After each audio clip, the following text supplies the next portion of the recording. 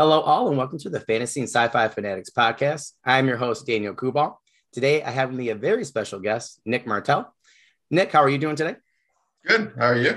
Excellent. I feel like I can't talk today. I've been teaching and coaching all week, and I've been talking. We have a IthacaCon. I'm in Ithaca, New York, so we're at Cornell University, so we got a big Comic-Con here tomorrow. So we've been Oh, wow. That's planning, exciting. and I got new business cards and everything to hand out. Hopefully we'll get some comic artists and writers and just some different people for the summer and stuff. But I feel like I've talked like 4 times as much as normal. So my wife said, "You're gonna be able to do this?" I said, "Yeah, you're not home." So I said, "You can't ask the questions." So I said, we're gonna get these in. Just so our audience knows, this is gonna be episode 1 for season 2. So we're really excited, that we're able to do this today. And I've been seeing your books for quite a while, so I'm really, really excited. I can't tell you how many times people shared your book 1. I think it's probably about a month or 2 ago. Book 1 and 2. I feel like I saw you everywhere. So that was really cool. Yeah. I got one of the one of the nice things is that my first book came out literally the worst possible timing during the pandemic. Not even at the near the end of it. Literally, it was it's May of 2020 it came out, and then it got delayed into June, the hardcover. But it's been lucky enough that I've been really happy that a lot of people have been like, wow, let's help this dude out who got kind of thrown under the bus a bit. So I'm really always happy when people get to see my covers. People are like, oh, you've seen me, you know me. This is so wonderful. Even if you don't read the books, that makes me happy. Yeah. I just thought it was so funny because I was like, oh, there's Nick. And I was like, oh, there's Nick. And then a day after that, I was like, Nick's everywhere. I wanted to make a really funny video of it. You're literally your book cover, reading Rainbow. Yeah. Just coming in, I'm trying to escape it and I can't. But yeah, it was really awesome. I said to my friend, he's like, you got to have this guy. And he's like, I see him everywhere. I'm like, yeah, I totally agree. So we'll start with that first question there. What has your writing journey been like up until this point? Yeah, so I started. I actually got put into an ESL program when I was young because Okay. I'm initially from Canada, Oh, and okay. I moved to New York when I was younger. And when I first got to New York, I couldn't understand their accents, so I got put into That's ESL. fair. And along, yeah, I know, right? Coffee, and I couldn't. It was too thick. Couldn't understand it. I got put into an ESL program, and then I eventually got out of it because they realized quickly that I could speak English, and I was understanding what people were saying. I just couldn't understand their accents. But from there, I didn't really like reading or writing. I thought, well, I'm bad at this. Why would I want to, keep doing it? And then I read this book called Frindle by Andrew Clements. Oh, man. Yeah, you know it. It's a Yeah. wonderful book. It's amazing. Without that book, I don't become a writer. Plain and simple. I love that book. Started reading all the books he had written, and then I think there comes a natural point where I think everyone's like, if you read enough, you're like, I want to write books too, and that's what I did. I just wrote a book, and then there was no one who taught me how to write a book. You just kind of do it, and I kept doing it. And this was when I was in 4th or 5th grade because I thought I was the greatest person. I'm like, I can write a book. Well, it took me 2 years. It was terrible. The worst book I've ever seen. Worst book I'll ever see. And then ever since then, I just wrote a book every 2 years. Oh, cool. Until eventually I, sent one out to an agent, and he said, okay, this is good. We can publish this. And I was like, really? And he's like, yeah, this is actually pretty good. And I was like, okay. And I got an agent, got a publisher, and here I am. That's awesome. It's really funny that you said that because I just feel like so many people I've interviewed the later part of season 1 said the same thing. They're like, yeah, I wrote this book when I was, 10, 11 or whatever. Maybe they came back to it later, something like that. But yeah, it's kind of funny. I think it just comes from a love of reading. Really what it does is that you read so much and you experience so many different things. You want to I want to create too. And then you just start creating it bit by bit by bit by bit. And the next thing you know, you're like, oh, I have a book. Is it good? Likely not. I think I can count. I don't even know if I know any people whose first book they ever wrote sold, except I really actually don't think I know anyone, but there's probably someone out there. It's like, I'm a New York Times bestseller with my first book. And I'll be like, lightning strikes once, or. but that's what I think it is. You just keep reading, you keep writing, and then eventually you're just like, okay, how do I get this published? And then that's where the hard part begins. Yeah, the real work. Yeah. Yeah, amen. My friend asked me the other day, he's like, so how's your first book coming? I was like, I'm writing something else right now. It's like, I need to figure out this thing before I can figure out how to go back and fix it. And he's like, yeah, now he's like, yeah, you thought the hard part, right? I was like, yeah, that was not the hard part. Because I got to like the first plateau and I looked up, I was like, holy crap. Yeah. One. So yeah, that's one of awesome. the fun. Yeah, that's one of the annoying things about publishing is the goalposts always change. You're like, oh, I did this. Okay. Yep. And you look, you're like, okay, there's another thing. And next thing you know, it's always changing.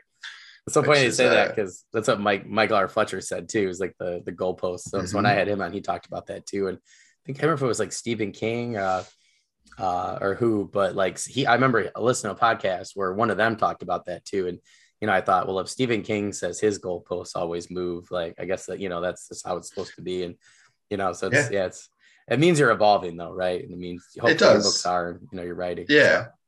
And sometimes it's as simple as I remember where my first goal, and I think a lot of writers' first goal is I want an agent. Once they write a book, they're like, I want to get an agent. And then once you have the agent, you're like, okay, I want to sell to a publisher. And then you're like, you sell to a publisher, you're like, okay, I want to, be able to finish my second book without too much hassle. Or like, I just want to sell a second book depending on how the contracts go. Yeah. And I hate publishing and love publishing for the simple reasons that because the goalposts are all changing, it's really hard sometimes to look back and be like, oh yeah, I did kind of do some impressive things. My wonderful girlfriend likes to remind me every so often where she's like, Nick, what are you talking about? You wanted me to list off things you've done that's cool. And I'm like, yeah, okay, fair. But it's like you said, the goalposts are changing constantly. And it's kind of a hard thing to look back on and be like, oh, I've done pretty far. I've done some cool things. Yeah. And I, one thing I think is cool is like, how old are you? I'm 28 right now. Yeah, that's you know what I mean? Yeah. Like, so when you published your first book, how old were you? That was a couple years ago, right? So yeah, my first book published when I was 26, but I sold it when I was 23. Yeah, and I saw that and I was like, that's impressive. Like you're reminding me of like Christopher Paolini, in terms of Aragorn that way. Like that's what my friend, he was like, you gotta check this kid out. And I'm like, all right. And I was looking, so I started following you on Twitter a few years ago. And then, it's cool for me. This is why I do the podcast too, is like, it's cool for me to see people like yourself. Like I went to the Poison Pen in Arizona, in Scottsdale, 7 or 8 years ago. And we're talking like Brandon Sanderson had just published Way of Kings. He still wasn't a household name yet. Patrick had just came out with In the Name of the Whim. So I met those two, Kevin Hearn, who was already a giant at that time and was like book 7 or something out of like 10 for Iron Druid Chronicles. But, I met, Brian McCullen when he had just started, and Michael J. Sullivan he was on book 3, and look at all of them now, so, like you, it's interesting, I was like, oh, that's interesting. Like most people don't do that at 23. So I just think, you got a trilogy under your belt now. Right. And I mean, that's pretty successful. So I like to say my claim to fame is I once met George R. Martin and he looks me up and down. He looks me up and down. And he's like, baby author. And I'm just like, I'm like, you're not wrong, but like, oh man. Should have been like grandpa author. Yeah. Be like, I'll be the Frodo to your Gandalf, Like. Exactly. But it's it's been a thing. Like I spent my 20s writing books, which is kind of cool. Yeah. They've been published, which is awesome. But I love it. I want to keep doing this. I want to keep writing books, and that's it. Yeah, I'm just excited to see where you go, from here. Like, you got a trilogy under your belt, and and I mean, I've seen it. Like I said, I've seen a lot of people share your books. Particularly, I don't know. Honestly, Nick, if I've seen more people share your book 1 or book 2, I'm not sure. Like, it's been a lot. It's the covers. It's the covers. Like I like to think the books are good, but those covers, I love them. I'm like, every day I'm like, wow, I got those cool covers. Like, that's awesome. Yeah. I mean, they're great covers, but don't get me wrong. They're fabulous covers. I see a lot of them. They're fabulous. They do, I think, exactly, what your blurbs, say that they should do. But, I haven't just seen people share your book covers. I've seen people share reviews, and, hey, I love this line, so it's the writing too, I just want to say, like, I see people just share book covers, like no offense to anybody, I'll see them, whatever, but I've seen a lot of people share, maybe like a line or two, they don't want to share too much because they want people to buy your book, but they've been really captivated by your writing and your characters. So you're obviously doing something right, because I see it a lot. So yeah. And I like to, this, I guess this goes back to the whole journey part where I told you, like, I'm done the trilogy. I haven't touched it. It's coming out in November. And technically, like, as you know, like, books sometimes have such a long tail run. Oh yeah. When I finished that book, like the first draft of it, sent it off to my editors, that was last April. Yeah. And then I eventually go through edits and stuff, and then various delays caused this book to get delayed until November. So the thing that gets me right now is that my current writing style is, I had a year to do whatever I wanted, and I just kept changing my writing style, and my style is no longer what it was when I was writing these books. And it's fascinating. Like, you grow so rapidly as a writer the more you write, and hopefully people like this new style too. Yeah. It'd just be interesting for me. Like, I study a lot of authors, particularly now with careers and things, and like, I'm trying just to bust out my first 3 books, let alone like first trilogy. But, like they always say, like book 4 is where people really hit their stride. So I'm anxious, to read yours and, see really where you go with book 4. Cause, that's when people are really like, you really hit the ground running at that point. So I think it'll be really, really exciting for you. So I'm looking forward to the career climb, if you will. I hope it's an elevator. So. Thank you. I like to think it's the athlete in me, where it's like, okay, I look at this part of this book. What did I do right? What did I do wrong? It's like training. You're like, let me try it again. Yeah, no, totally. So, so your current genre you're writing in is fantasy, correct? Mm-hmm. Now, why fantasy? I think it was just what draws you in? I think it was just the first thing that captivated me as a kid. Like, I wish I had a better answer, but I told you I read Frindle, and then the next thing I started reading was, I read, like you said, Christopher Paolini, Aragon. That was a big book. There's a lot for so many people read that book, even if they weren't fantasy fans. And then I read stuff like Orson Scott Card. This was before I started reading. I started reading a little bit before Brandon or Patrick or any of those guys like really became like household names, even just like publishing. I still remember buying actually the Wiseman Sphere in hardcover when I was in high school, and I was reading it in the class between classes because like, I want to keep reading this. But I just kept reading fantasy, and there's so much fantasy out. What was another one? Del Toro Quest. I always forget the author's name. Oh man, those covers. I love them. Those books. It is were amazing. Yeah. I always forget the author's name. I'm so sorry every time I do it. You said those books mean so much to me. Yeah. So it was just what captivated me, and I think you just keep writing it. Like, I'm like, all right, let me put a dragon in. Let me put some weird sword things. And the more I read of fantasy, I think it's kind of a natural. I wouldn't say counter, but you kind of, what you read influences what you want to write. Sure. And then you kind of look at the genre and you're like, well, this is what the genre is doing. What would I do differently? And kind of changes a bit. And that's what The King of Liars, Two-Faced Queen, and Voyage were really kind of things like, well, this is what I would do, or this is what I think fantasy should be, or should counter into, or what haven't been done before. Yeah. And that's, and it's also, you get to do really cool things in fantasy. Yeah. I was teasing my friend because he writes fiction, and I keep teasing him. He's like, yeah, I got this and that going on. And he's like, you had to stop writing. It's like the war in Ukraine is really getting to me, because he's got like kind of like a similar story with refugees and different things. And, he's like, I just need to take a break. And I'm like, write something different. Like, write a fantasy. Yeah. And he's like, I get it now. Cause I tell him, I'm like, I work with children, I see, crappy things all the time, unfortunately, with working with them and families and stuff. And it's not always great, and I'm like, the last thing I want to do is, write more about, what I have to deal with every day.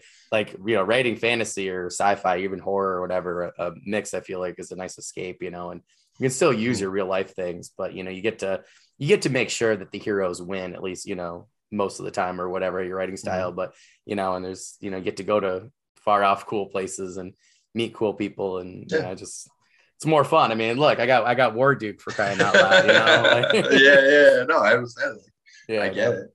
I totally understand that. That's funny. For that third one there, so what is the legacy of the Mercenary Kings about? I never know how to answer this question because it's the hardest question. You just wrote 3 books on it, bud. Now you got to come up with one thing. Yeah.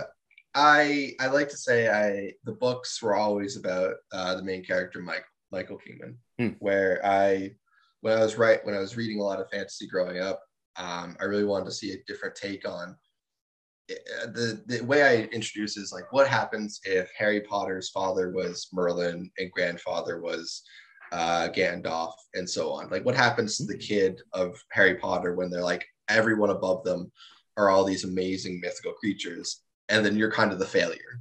Like, what happens to your psyche and stuff, and what happens to the world if, like, around you, if you're meant to be this hero and you're not? So Michael, and by extension, is kind of that, like, what happens to this kid if he's meant to be amazing and he turns out he's kind of a little villainous. He's kind of not the best person. And then I threw it into a world where I always say this is the cockiest thing I say when writing, where I wanted to try to come up something worse than death, because when I was reading novels, I got really annoyed where I'm like, oh, the worst thing an author can do sometimes is kill off the character I love. Is there something they can do that's worse? And to me, what was worse was destroying these characters and reducing them down to nothing if you took away their memories. Ooh. So how do memories influence people?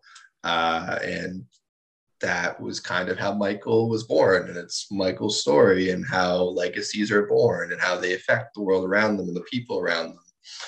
And that's about as unspoiler-iffy I can go without saying how book 3 ends or anything. As we get after book 3 is out, I'll tell you everything about why it happened. I think that's great though. That draws me in. I know I grabbed book 1 I think it was like last summer or something like that. Now I started writing a bunch, so I just I try, but I'm like kind of book drunk, like I'm just like, I'm like, I get home, and it's like pandemic's been crazy. So, I'm like with all the kids, I'm like writing words for hours and then doing more words. I'm like, I've usually never been a TV guy, and now I'm starting to be a TV guy, but I think it's because I'm getting stories in a different medium.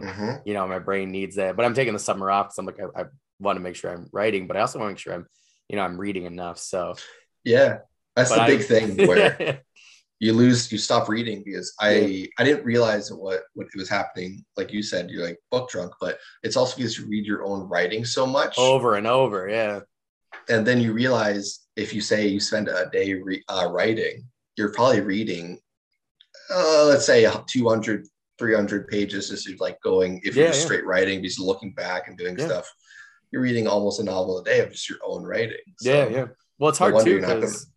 No, totally. I think it's difficult, too, when you're like, you're sitting down, and I know Rob J. Hayes talks about this. I'm probably going to talk about it when I have him on next month, where he's like, I get guilty. He's like, I was feeling guilty. He's getting better at it, but that's what I've been lately. I'm like trying to read the Lee Child, Jack Reacher books, and I keep getting into one, and then I'm like, I feel guilty. So I go back and, go write, or it gives me an idea and I go write, and I haven't finished very much this year, but I finished, quite a few things. I got quite a few short stories and stuff about to be done, but it's like, I haven't finished reading my books. And, at a certain point, I think it's like you said, where if you read enough, if you could, read enough, I think eventually you're just like, I want to experience people reading my books the way I have, like you said, like you've enjoyed, some authors, really, like Ursula K. Le Guin for me, Wizard of Earthsea. Yeah. Oh my gosh. Like that was like freshman year me for high school. And I wish I could go back and do it again, No,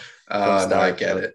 There's some books you wish you could just like wipe your mind out. Yep. Like, let me do this again. Yep. And that's what's fun for me is like, I have a huge library in my classroom, and I have extra books for kids, like ones I really liked and copies. A girl picked up that book the other day, the first one, and I was like, oh my gosh. I said, to go back in time and, read it again to be you. She came in, she goes, yeah, I need book 2. I finished it last night. I was like, how long? I was just like, maybe like 3 hours, maybe. She goes, I had to do some homework. I'm like, holy moly, but I get it. That's how I was. So yeah, but I think you described, your character really well, to the point where that is intriguing. So I hope that the audience finds that as intriguing as I do, because I think that's a really good way to describe him. So I love to say, even if you love or hate Michael, you will remember him. There's no ifs, ands, or buts. Like that's my favorite thing is everyone who has an opinion on him It's never the same. Everyone has an opinion. That's awesome. That's awesome. So for the next question, I'm just curious because, you know, like now I'm getting a lot more people who have just finished trilogies, you know, or series. How did it feel writing book 2 and 3 versus book 1? Like, what were some of the differences that you noticed in your writing journey, or just in terms of your ability? Did you find, you know, book 3 was easier? Some people find book 3 to be harder, particularly finishing a trilogy. What was your experience with that, just in general? Well, I was one of the lucky writers who books. My second book was my easiest book to write. Ooh. Yeah, I got cursed out by one or two authors, jokingly, obviously, but they were like, I hate you, Nick, because second book literally was the easiest book I wrote. Third was the hardest for me for a variety of reasons. But part of that was the book I mainly wrote during the pandemic, and I think no one was doing really the best, not best writing, but no one was doing their peak efficiency writing during the pandemic. So it's hard, but also the book was just a pain in the butt, like for a variety of reasons. Yeah. So that's how it was for me. The first book was probably the second hardest book I wrote, for a variety of reasons. That book, I was not a good enough writer to write it when I tried to write it. I kept just trying to write it over and over and over again, eventually till I got it right.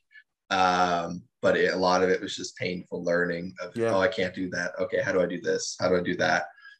But yeah, I enjoyed it. I learned a lot from writing all three of the books, just varying degrees of difficulty and what worked and what didn't work. But it was fun. Yeah. I still am lucky the second book was so easy. That was nice, getting a second book in. And my editors joked that they're like, wow, you actually hit the deadline for book 2. You know how rare that is? And I was like, thanks. I was like, this is, and then sure enough, when my book 3 came in, I was like, I needed a little more time to finish it. And they were like, you should have done this with book 2. And I was like, what? And they're like, joking, you're fine. Yeah. Here's some more time. And I was like, thanks. Well, that's pretty cool that the Two-Faced Queen for you was kind of like your Empire Strikes Back, you know, like. Oh yeah. I love that. Like if you have the book, that the quote Kirk has put on is plastered everywhere. It's like the future of epic fantasy. And you're just like, what? When I got that, I was losing it. I was still to this day, I think that's one of the nicest blurbs or quotes or reviews I've ever gotten of a book. It's nice, but it was my Emperor Strikes Back, and I love that book. That book will always hold a special place in my heart just because of a lot of things behind it. Yeah, that's awesome. It's super cool. My friend, she blew it up. I'll have to have her send you a picture. She like blew it up. She's like, I just love this cover. I just love this book. She's like, I just love it. I'm like, okay. I'm like, that's fair. I'm like, and I get it because I'm like, there are a couple like Rob J. Hayes is like Never Die, and my friend Richard Renning's The Hellboard King. Both of those, I told Chris, I was like, I'm gonna blow that sucker up for book 1 and 2, and then I'm gonna meet him in Wisconsin where he lives because my family lives in Michigan. So I'm gonna road trip there and then road trip over. And he's like, yeah, we'll hang out, talk about writing, and do this and that. And so he's gonna sign them for me. So I can't wait to just like have my basement layer, just full of book covers that I love. But yeah, she was like, this is really cool. That second book cover is actually incredibly fascinating to me because like I said, I wasn't able to do much because of the pandemic. So both those books came out when bookstores really went open. So the first time I got to actually like sit in front of a table and sign books for people, I was shocked on how different people were drawn to each of the covers differently. And the Two-Faced Queen almost caught everyone. Even the people who were like, I don't read fantasy, they look at me like, oh, that's cool. And I'd be like, thank you. But it's fascinating how kind of like what catches people's eye and what doesn't. So yeah, we were just talking about that cover. I guess it wasn't just for me, it was just like 2 episodes ago, but really it was like a long time ago now, like October. But I think it was either Mallory Kuhn and I, or one of the other ones, one of the other female authors I interviewed for February, she wrote, but we were talking about, that cover and how it really does just draw you in. It's not, how do I want to, it's not too fantasy, but it's fantasy enough, and it's like, it's very middle of the road, but it really is still so captivating that, it draws you in. And we were discussing that, and it's like, I think it's a good marketing strategy personally, like. Oh yeah, I could talk about that cover for a long time just because how much I learned based off of it. Mm. Because one of the things we realized is that women readers really picked out a book up more than anyone else, which is something like we thought that would happen with the moon. Like the moon's just very fantasy, but it kind of attracted everyone. But that cover, particularly with the queen, like just attracted women Yeah. particularly, and it was so fascinating. Just because like I think it's a beautiful cover. Like I'm Yeah. obviously incredibly biased, No, but it's gorgeous. It uh, really is. It really is a yeah, gorgeous cover. and everything about it was when usually when we get sent covers, they'll suddenly be like, all right, here it is, and that was the only cover where I think we were like, I only have one question about it, and it was something that my editor themselves was like, yeah, we got to change that. I'm already on it, but I pretty much that book cover was pretty much accepted. Like, all right, the dude nailed it out of the park, 100%. Like, Yeah. don't touch it. Don't change a single thing about it. It's so captivating, but the position, the crown, Yeah. the throne, everything about it. But Yeah. Yeah. I'm Yeah. No, very it's really lucky. That's good. why I keep saying I'm lucky. Yeah, yeah, yeah. So for I'm sorry, so I keep forgetting for Spotify. So for everybody who's on Spotify or RSS.com, so Nick's book 2 in the Legacy of the Mercenary Kings, the one we're talking about is the Two-Faced Queen. So if you have not seen it yet, obviously make sure you click on the description here. All of Nick's socials and Goodreads and everything will be in the description. So when it's safe from driving, make sure you click on it and check out that cover for the Two-Faced Queen and put them all on your Goodreads. Yeah, but I mean, I think that's a great cover. I think Yeah.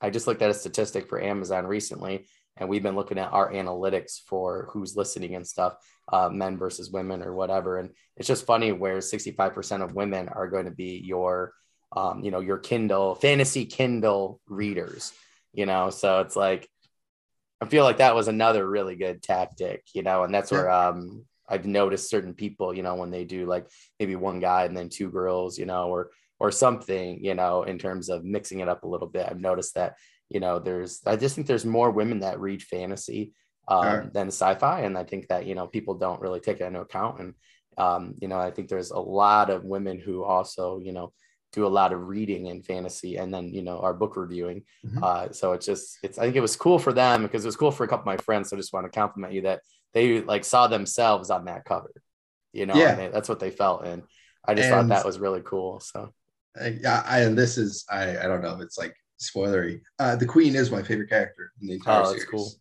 So like when she got put onto the cover, it wasn't really an issue of like sometimes I go back and forth. I'm like, all right, what's the cover of the books read? My editor will be like, oh, what about this or this? But for those covers, both my editors were like, no, we're putting the Queen on the cover. Like this isn't an option. I'm like, all right, like it's called Two-Faced Queen. It makes sense to me. Yeah, yeah, yeah, yeah. But she actually is my favorite character in the entire series for Oh, a that's variety of cool. reasons. So I'm always happy when people say they like her, resonate with her, because it's Oh, just like that's cool. I did my job. You're like my Yeah, favorite yeah, character. yeah. Clearly did it well. I've had 5 different female authors tell me that that she's their favorite character, and book Thanks. 2 was their favorite, and and I was like, well, Yeah. book 3 is coming out, so I was like, buckle in. Yeah, that's fun. That's gonna be a fun one for Yeah, people. yeah. For that 5th one there. So you plan on just writing the 3 books then for this trilogy then? Do you plan on doing more in this world and with these characters, or did you do what Papa Martin said and just kill them all off? Like I can't answer the last question. that's fair. That's fair. I guess I can, but it's kind of complicated. No, But that's fair. That's fair. no, yeah, it was interesting. The book series was actually meant to be 5. Okay. For a variety of reasons, I cannot write my 4th and 5th book of that series next. Mm. It is not in my control, Mm. and this is one of those things that sucks as a writer. But I plan to return to them at some point Oh, one cool. day, and I've talked to my agents and editor how I would return to it. It'd Mm. be because we are selling this as the end of a trilogy. It still is the end of the 3rd book that I always envisioned. We'd probably just wrap up the series and the world as a whole with another trilogy or a 4 and a Okay. 5 duology. Um, but it is still a very fitting conclusion. I don't, it's weird. The people understand why I'm talking weird the moment you open book 3. And it's because I wanted to try something different with book 3. So and started a very interesting way, I guess. But that's kind of what the series became. It outside of my control, but I'll get back to it someday. Yeah. I just can't write immediately, which kind of sucks, but that's fair. I feel like I have a feeling you're going to be like Martin Jr. like real soon. I would love that, you know. That's one of my keep writing.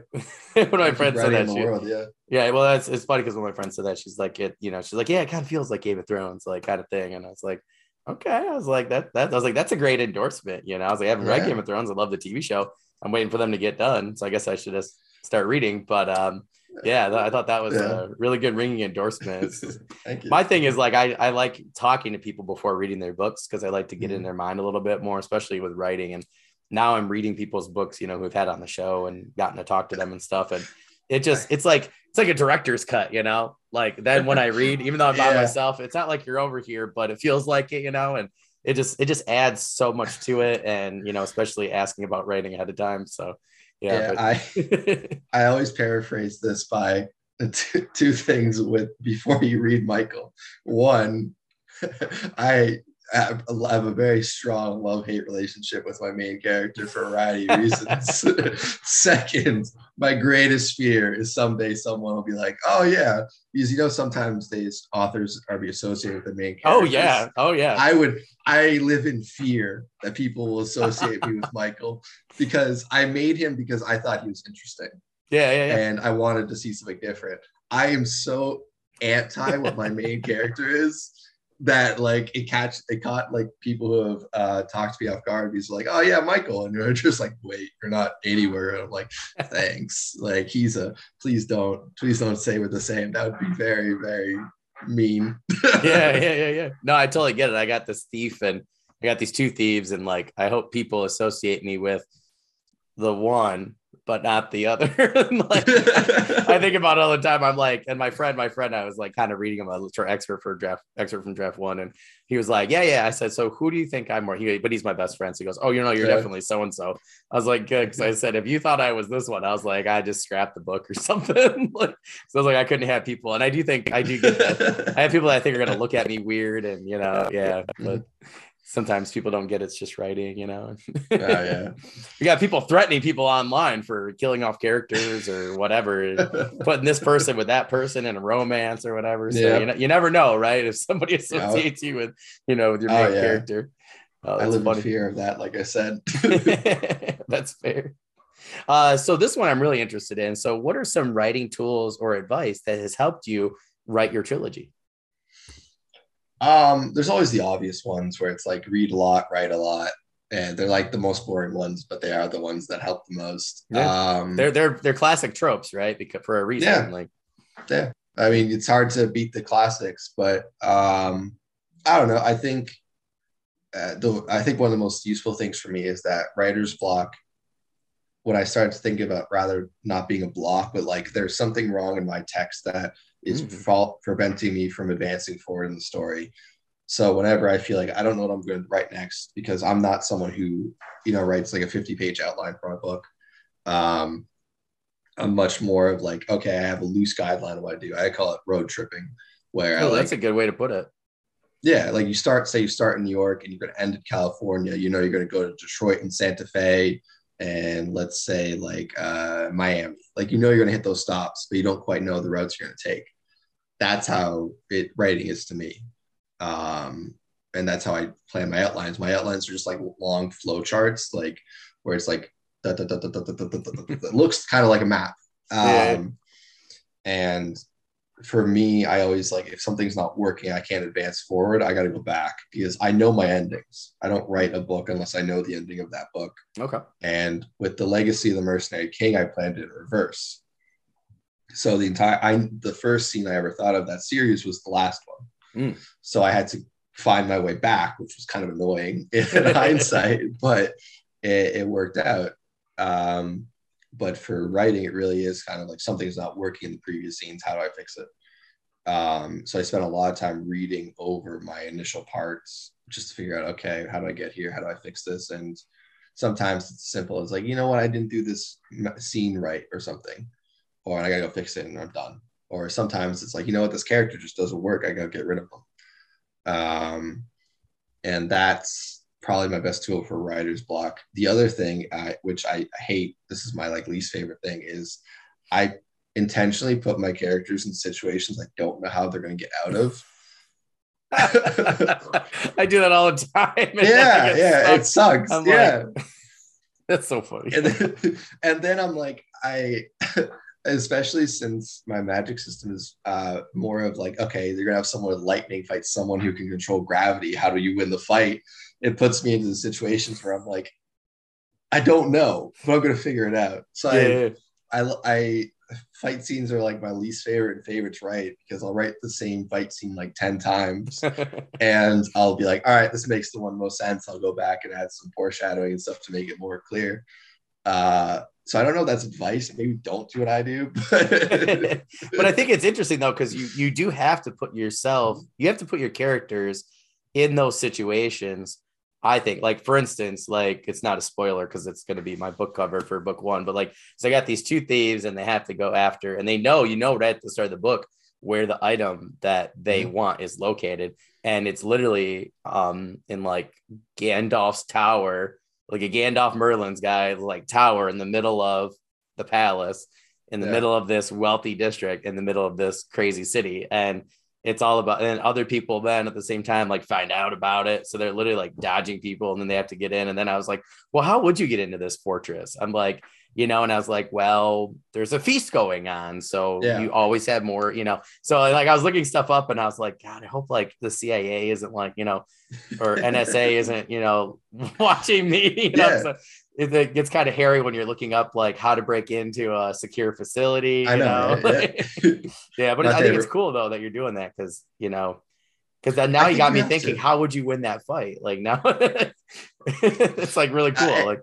And stuff like that you kind of have to, because I think one of the things I found in my own writing and my reading as a result is that readers like to feel when the characters are clever. So rather than being like, two forces that are fighting with like pure tragic strategics, which is more of like a brutality and like overwhelming forces, they kind of like it when like, oh, how does someone with lightning beat someone who can control gravity if it's clever? And that's how they win. It's the same thing with breaking into towers. Like, how would you break into this tower cleverly? Like, how do you do it with it makes sounding realistic and like plausible, and also within the realms of the world? So it's fun. It's writing is it's kind of it's kind of like a puzzle where you kind of just like arranging things. You're like take it in, but the one thing about writing is you can take out puzzle pieces that aren't working and throw them away. You're like, no one saw that. That.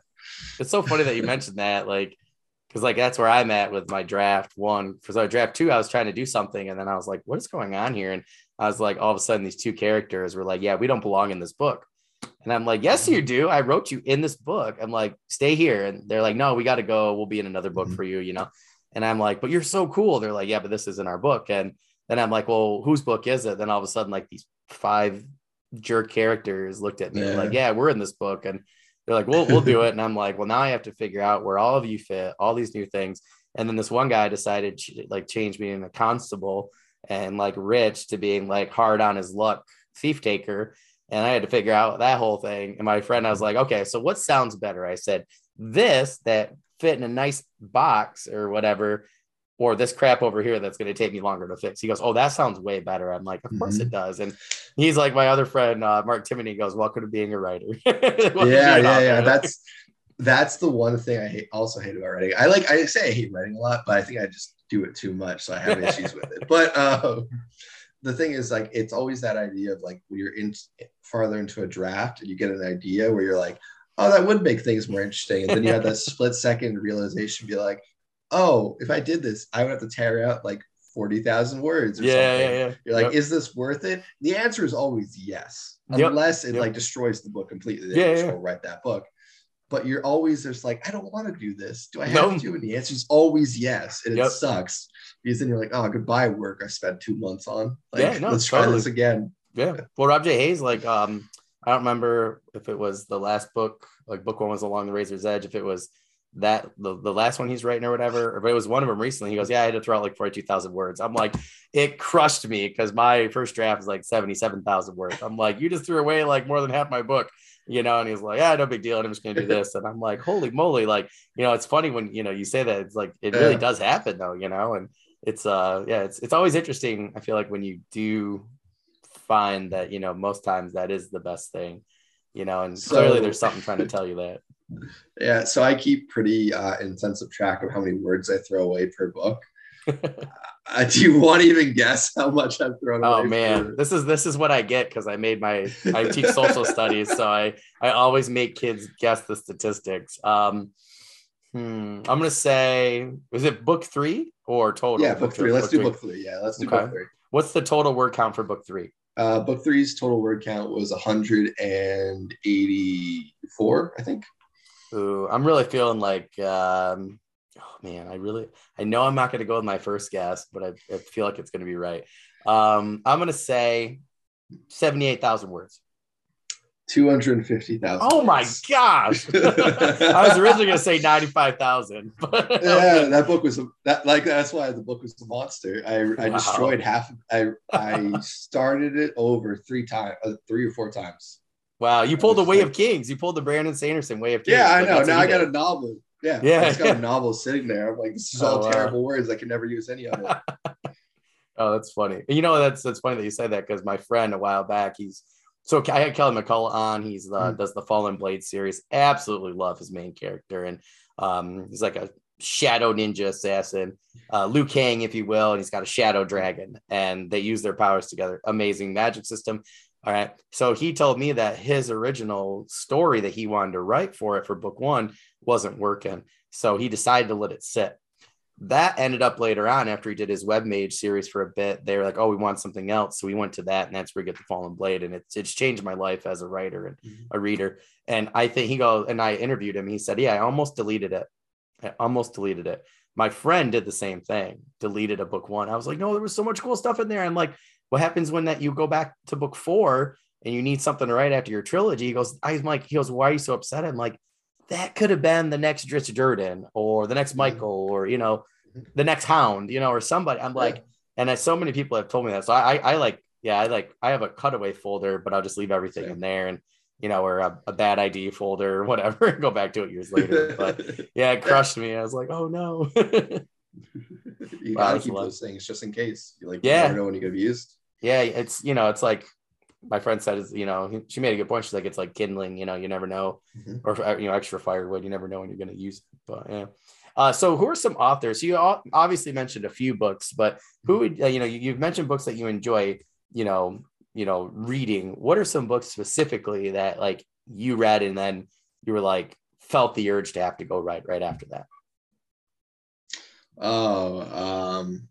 So I mentioned Andrew Clemens, obviously, was the book that turned me into a reader. Orson Scott Card, Ender's Game. I think it's hard to find someone who wasn't influenced by that book. That book point. 1 was so good. I hear book 2 is better. I'm going to read it this summer, but book 1 still, I'm every time I get kids into it, I'm just like, I have a kid reading it right now, and he doesn't want to stop now. Yeah, exactly. It's a phenomenal book in every regard. I read a lot of Brandon's novel. I did the first book I ever read was him by the Way of Kings. So I just jumped straight into the fire with that series and author. I love his books, and obviously I went back and read all of them, but those books influenced me a lot. The Name of the Wind, I think, also is probably a book where a lot of people are like, yep. A book that I like to say this a lot, the book that actually like changed me as a writer was Robin Hobb and her Fitz books. Just got done with book 1, yeah. Those books, oh my God. She's the only author that so her Fitz stories are 9 books long. I own all of the books. They're sitting on my bookshelf. I refuse to read 7, 8, and 9. Oh, I get that. For a variety. They're not, it's like they're bad. It's actually the opposite. I don't want to be hurt by her as an author. And not so book 9 of reading it. My friend just told me I got no book 9. He goes, I go, are you gonna meet us at the movies? Like, no.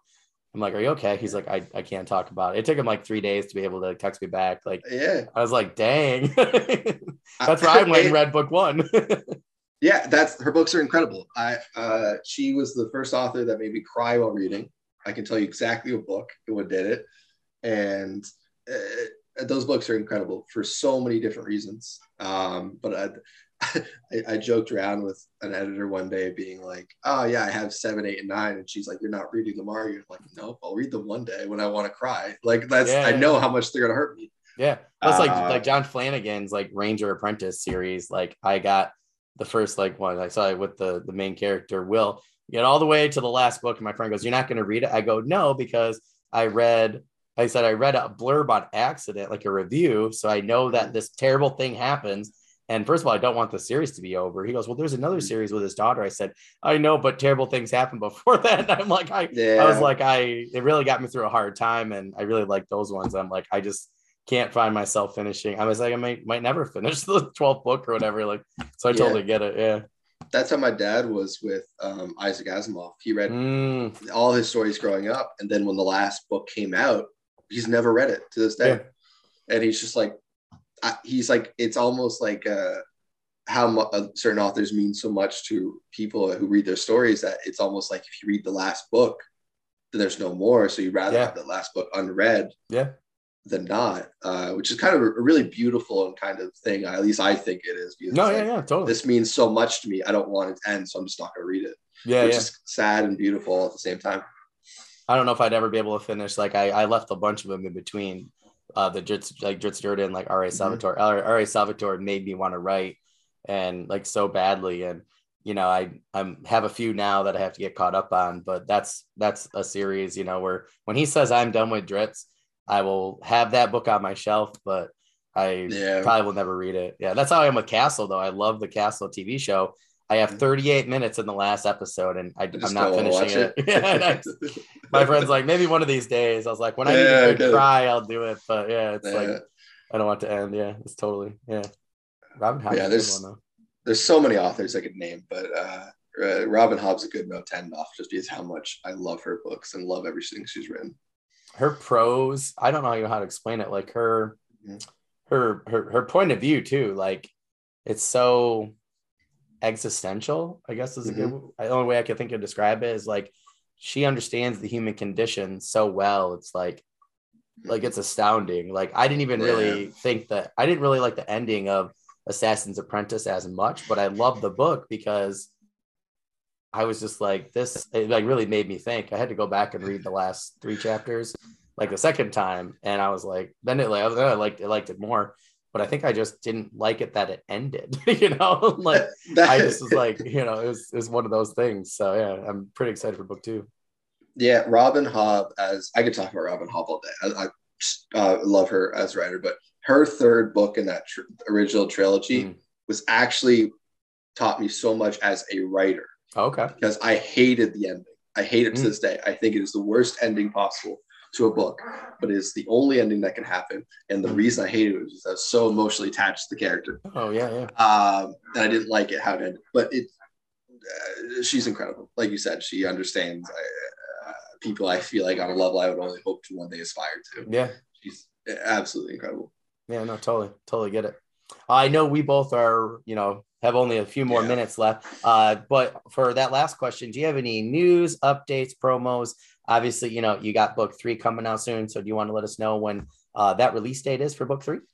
Yeah. So my third book, Voyage of the Forgotten, comes out November 1st in the US. Very exciting stuff. I'll hopefully remember what I wrote by the time it comes out. But yeah, other than that, I'm working on this other book that's almost done. I was actually hoping to finish it in April. It's currently sitting at like 135, 140,000. So hopefully I'll finish by the end of this month. I can't really talk about it much other than I keep calling it my fear book. Oh, cool. Because it does stuff with fear.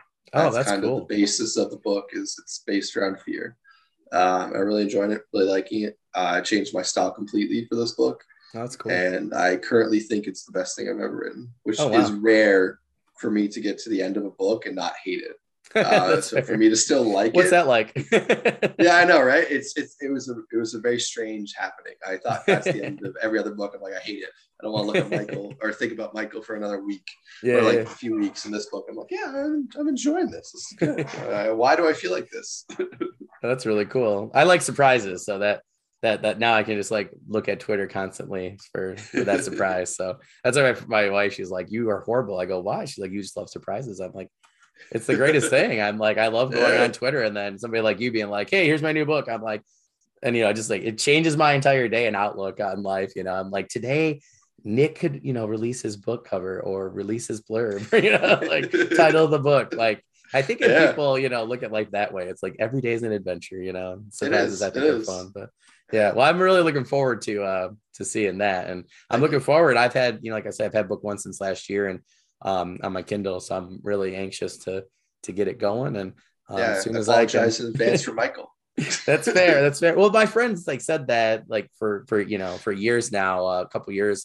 I think you read it when you first released book one, and he was like, "Oh my God!" He's like, because he knows I just love interesting characters, and and he's like, "This is an interesting character," and he's like, "You should read this book just for this character." So I'm looking forward. It's going to be one of my character studies.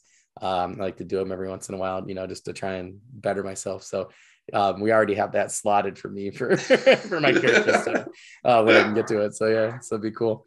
Well, I really want to thank you, Nick, for coming on. It's been a pleasure. I've, like I said, I've really enjoyed seeing your books shared constantly. So I really hope that, book three is, propels even more, than book two for you. The cover looks great. Blurb sounds amazing. Look forward to, to getting through that trilogy, and then some point having you on in the future, when you got your, your next book. If you're not too afraid, get it. Yeah, thanks for having me. It's been fun. Yeah. Anytime. I hope you guys have, a great rest of the day, and I will talk to you on Twitter, and I'll email you, everything we need to get going. If you have any questions before that, just let me know, my friend. Yeah, thanks. All right, perfect. Well, you have a good rest of the day, and I'll talk to you later, Nick. Thanks, you too. Bye.